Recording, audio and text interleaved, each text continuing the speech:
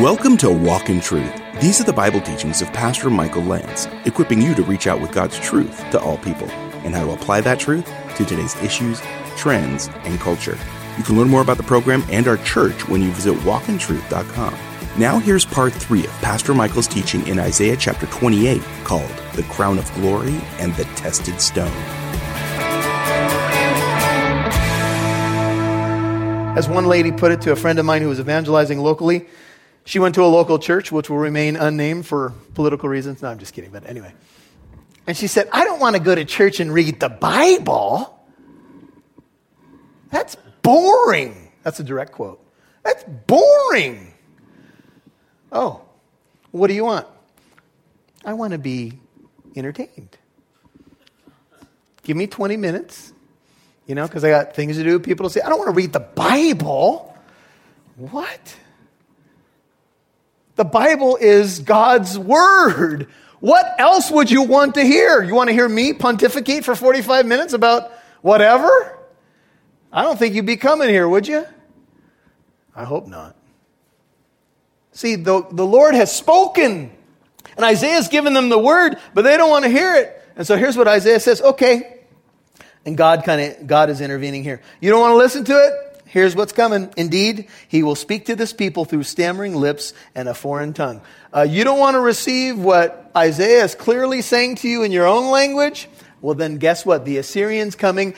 The Assyrians are coming, and when they come, it's going to sound like this to you. Blah, blah, blah, blah, blah, blah, blah, yada, yada, yada. You're not going to understand it, but you're going to get some whips in your back, and they'll probably put a little good-looking earring through your nose and pull you along. You'll be stylish, at least, as, you're pulled along into slavery. And then when they give you moral instructions in their pagan nation, it'll sound a lot like you think Isaiah sounds. How you like that? Okay, have a nice day. That's what God says. He says, if you won't listen to me, then you're going to get a foreign tongue. Now go to 1 Corinthians. Paul quotes this in 1 Corinthians 14. What's the section about? The gift of tongues. 1 Corinthians 14, 18. Here's what it says. 1 Corinthians 14, 18. I thank God I speak in tongues more than you all. Paul did not have anything against the supernatural gift of speaking in a language that you have not learned, but listen to what he says. However, 1 Corinthians 14, 19, in the church, the assembled people of God, I desire to speak 5 words with my mind that I may instruct others also, rather than 10,000 words in a tongue. 1 Corinthians 14, 20. Brethren, do not be children in your thinking. Think of the Isaiah passage. Yet in evil be babes, but in your thinking be mature. In the law it is written, here's your Isaiah passage, by men of strange tongues and by the lips of strangers I will speak to this people, and even so they will not listen to me, says the Lord. So then, tongues are for a sign, not to those who believe, but to unbelievers. Question. You just read the context of Isaiah. Who were the unbelievers in Isaiah's time that a foreign tongue would be spoken to? Israel. The people of God. And God said, a sign is going to be given to my people. They won't obey what is intelligible. They won't obey my spoken word that is clear. So I will send a foreign tongue to come and take them captives, and they are going to have to obey them because they're going to be in captivity. Now, some of you are saying, but 1 Corinthians 14 makes a case for the biblical use of tongues. It does. But it says, if you keep reading, so then tongues are for a sign, not for those who believe, but to unbelievers. But prophecy is for a sign, not to unbelievers, but to those who believe.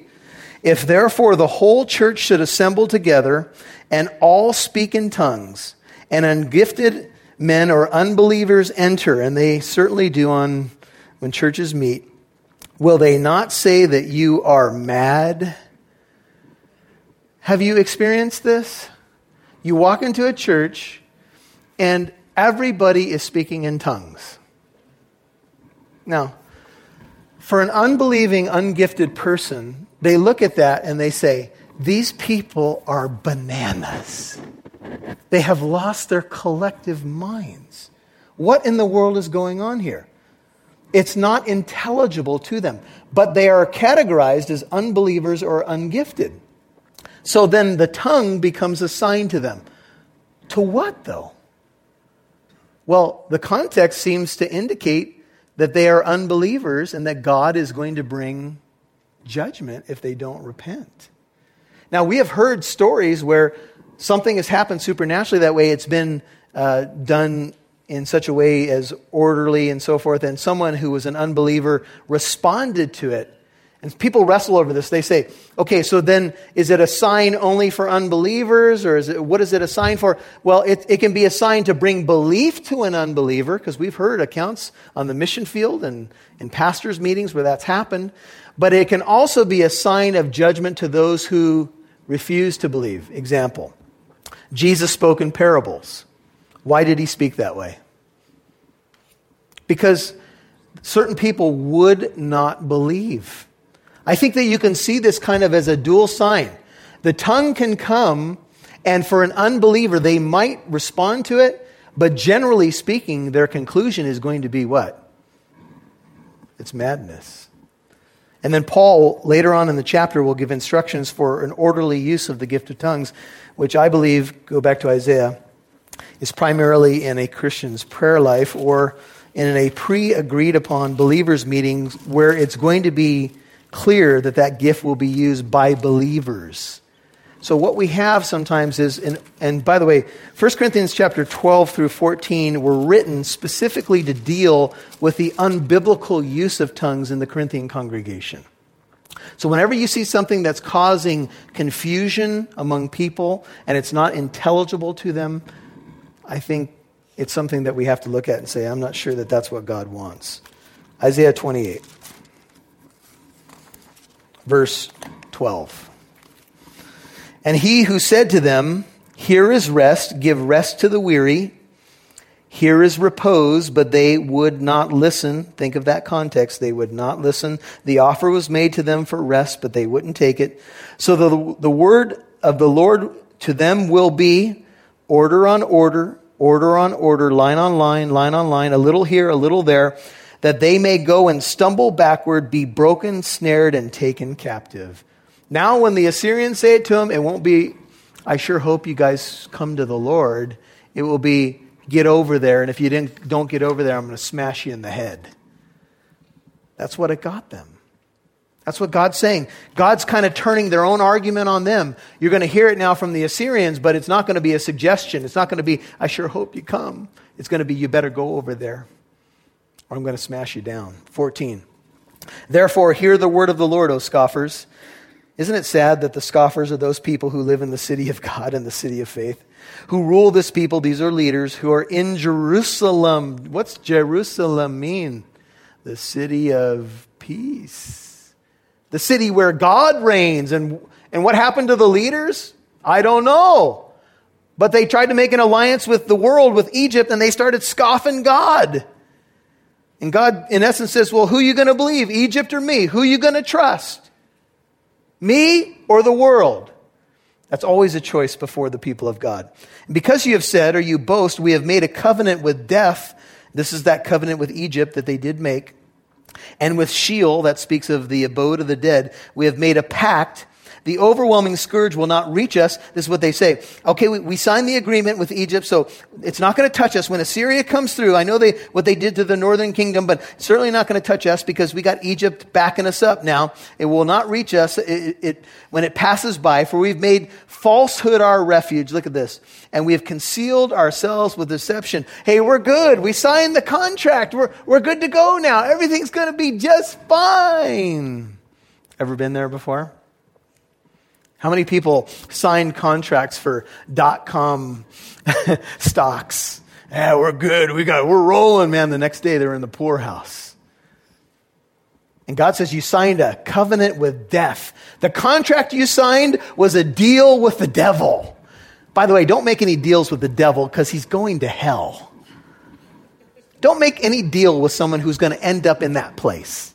I made a deal with the devil. I'm going to play rock and roll, man, until I'm 78.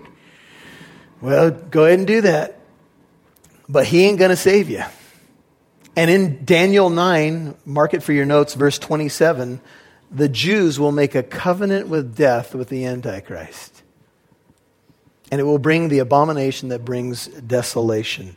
You can look at Daniel 9:27. Therefore, thus says the Lord God, behold, I am laying, this refers to the future, I will lay in Zion, 16, a stone, a tested stone, a costly, New King James says, precious cornerstone for the foundation firmly placed, and he who believes in it will not be disturbed. NIV says dismayed. The word means to be in haste. It has the idea of running to and fro in a panic. Modern way to say it, it means freaking out. He who trusts in this precious, tested cornerstone will not freak out. Who is the cornerstone? It's Jesus. And this passage, by the way, is quoted all over the New Testament. Just don't have the time, but you can look at Romans 9:33, Ephesians 2:20, 1 Peter 2, verses 6 through 8. Choice and precious is this cornerstone. It's the foundation stone. It's from the stone from which the rest of the building is aligned. And if he is precious to you, he is tested. His merit has been proven. He is costly and precious. And if you build upon him, you will live and your life will be aligned to the right way of God. But if you don't, that cornerstone will crush you. You'll hear more from Pastor Michael in a moment. You're invited to our next apologetics event called Dare to Defend. This is something that you're going to want to go to because it's going to bolster your faith and encourage you and give you reasons and answers for the hope that you have. Join some of today's top apologists who will provide real answers to skeptics' toughest questions and equip you with the tools necessary to confront the moral confusion of today's culture. J.P. Moreland talking about miracles. Why do I have to have an answer to this question? I at least know there's a God. Sean McDowell dealing with deconstruction. When I was on the road, I met a man, he goes, I'm his last friend who didn't bail on him. I thought, man, what is the matter with us? John and Claudia Kalmakoff. If they don't have that foundation and they don't know about God's promises and what we know is true, not by what we're feeling, but by facts, historical, archaeological facts, what we know to be true, then their feelings take over. Lenny Esposito, who will deal with the power of the archaeological record. You know, you're doing a construction project, Rome, they were trying to build a subway. And they had to keep stopping because they keep finding stuff. Hey, if you're looking to get further equipped, and we all should be, this is the conference to go to. Dare to Defend begins Friday evening on March 25th at Living Truth Christian Fellowship in Corona, California. Get your tickets now and make sure you have plans to join us. Learn more about Dare to Defend and get your tickets when you visit walkintruth.com. That's walkintruth.com or call 844-48-TRUTH. That's 844-48-TRUTH. We'd love to see who's listening, so please connect with us on Facebook, Twitter, or Instagram. Just do a search for Walk in Truth Show. Now, back to Pastor Michael Lance right here on Walk in Truth. See, this is the promise of the coming Holy One, Jesus Christ, the cornerstone. Don't make your alliance with Egypt. The cornerstone is coming. Just trust him, and I will make justice the measuring line. The way to align here speaks of the construction industry, lining it up. What's the, when you hang that line, what do you call that? Plumb line. But they don't use plumb lines anymore. Now they use levels, and don't you guys have those cool lasers now? Yeah, that's how you align stuff now. But in this idea, the plumb line, or think of the cornerstone, everything else is measured by it. Everything kind of runs from that line. If that line is true, then everything else is true. And that's kind of how it is with our lives. If we're aligned with the plumb line, then everything else will be aligned in our lives. If we follow God, that's the idea. And so I will make justice the measuring line, righteousness. These are things that describe Jesus, justice and righteousness, the level. Then hail shall sweep away the refuge of lies. You thought you were hiding there, but you ain't. And the waters shall overflow the secret hiding place where you thought you could hide in your refuge of lies. And your covenant with death shall be canceled.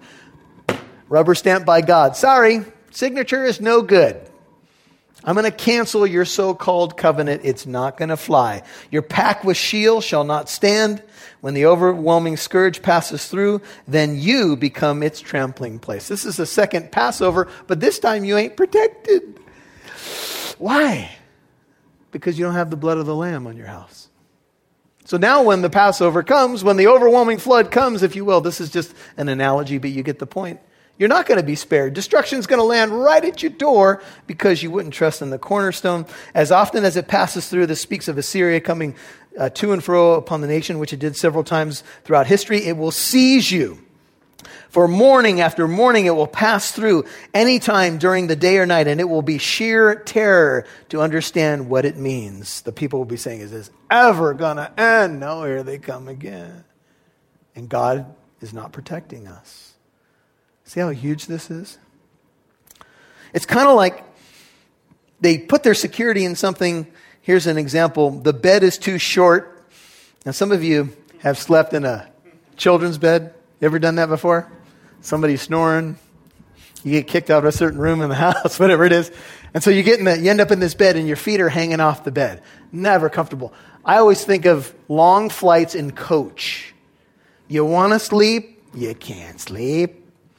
I flew to Israel and I had an aisle seat and I thought I was looking good. And then this mom and her daughter and then a little baby, sir, it's her first time flying. Do you mind if you take the window seat? And the lady that I was sitting next to, let me just put it this way to you. She was not only intensely afraid of flying, she was a large woman. And I was up against the window seat for many hours. But I was thinking, I'm a Christian. God certainly has a reason for this. Baby's crying. It's like putting your hope in false things is like having a blanket that's too small. Verse 20, to wrap yourself in. Ever been there before? It doesn't matter what I do with this blanket. It just doesn't. And it ain't going to cover you, so just forget it. For the Lord will rise up at Mount Perazim. Now, if you trust the Lord instead of the other silly things are like the short bed or the small blanket. They're just not going to do it. He will be stirred up as in the valley of Gibeon. This is a battle. You can take note of these two battles. 2 Samuel 5:20, and you can also look at Joshua 10, verses 6 through 11. The valley of Gibeon, to do his task, his unusual task, and to his work, his extraordinary work. The Lord will rise up for those who trust him, just as he did for David, just as he did for Joshua. That's the point. 22. And now do not carry on as scoffers. Don't keep going in this stupidity, lest your fetters be made stronger. For I have heard from the Lord God of hosts, Isaiah is saying, of decisive destruction on all the earth. The best solution is to run to God. Give ear. Does this sound familiar? Give ear and hear my voice, and listen and hear my words. What did Jesus say over and over again? He who has ears to hear, let him hear. Does the farmer plow continually to plant seed? Does he continually turn and harrow the ground? Does he not level its surface, 25, and sow dill and scatter cumin, and plant wheat in rows, barley in its place, and rye within its area? For his God instructs and teaches him properly. Look, the farmer's got a plan when he turns over the soil. For dill, 27, is not threshed with a threshing sledge, not a big implement, nor is the cartwheel driven over cumin. But dill is beaten out with a rod and cumin with a club. You got to use the right tool for the right seed and harvest. Grain for bread is crushed. Indeed, he does not continue to thresh it forever, because the wheel of his cart and his horses eventually damage it. He does not thresh it longer. This also comes from the Lord of hosts, who has made his counsel wonderful and his wisdom great. Here's how it ends. It ends with an agricultural analogy, metaphor, picture. Here's what it is. The farmer turns the soil. He sets up the rows. He's got certain tools for certain seeds, and he knows how much the ground needs to be prepped so that the crop can be planted properly with the proper tool, and then it can bring forth its harvest. And God knows how much his people can take, how much he's going to break up the fallow ground, how much he's going to turn over the dirt. He's not going to do it forever. And there's a hint of hope here. He's not going to, he doesn't just turn over the ground to turn over the ground. If you go in Corona and you try to turn over dirt, you're going to plant something, right? Because you put that shovel in Corona, it's going to be doing, right? So you better have an intention. You're not just trying to sweat, right? I just really like how turned over dirt looks, and so I'm just going to turn it over. No, you don't do that. You're turning over the dirt in preparation for what? To plant something. Get the picture. God turns over the dirt for his people because he's getting ready to bring forth new life. He's planting something. Sometimes we feel like that turned over dirt, and it's like, Lord, how long? You're going to plow forever? I'm ready. And God says, are you ready to receive my implanted word? This Sunday, we're going to study the parable of the soils or the sower. What was the key? What was the soil that produced a crop? 30, 60, 100-fold. It was good soil. That's what God's doing. Sometimes it's painful. Lord, you got the big equipment out now. What's the rototiller thing?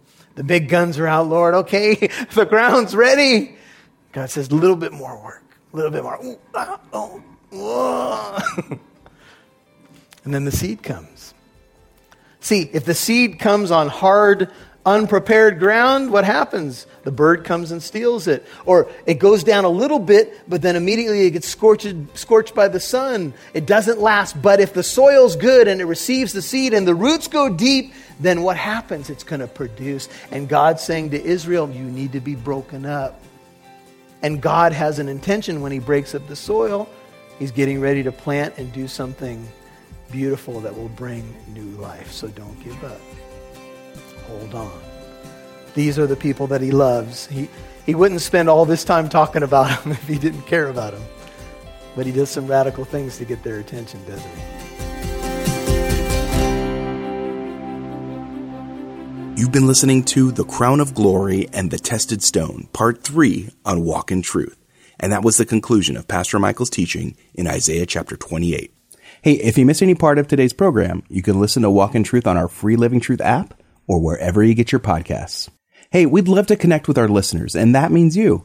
You can email or send Pastor Michael and the team here a letter. We love mail, but our email address is contact@walkintruth.com. That's contact@walkintruth.com. And here's our mailing address. Are you ready? You can write to Pastor Michael at P.O. Box 2063, Corona, California, 92878. That's P.O. Box 2063, Corona, California, 92878. And now here's Pastor Michael with a final word. The last verse of Isaiah 28 says this: "This also comes from the Lord of hosts, who has made his counsel wonderful and his wisdom great."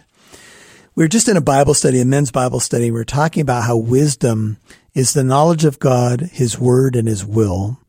That's what wisdom is. But it's also skillful living, to live with skill according to the wisdom of God. That's a great definition.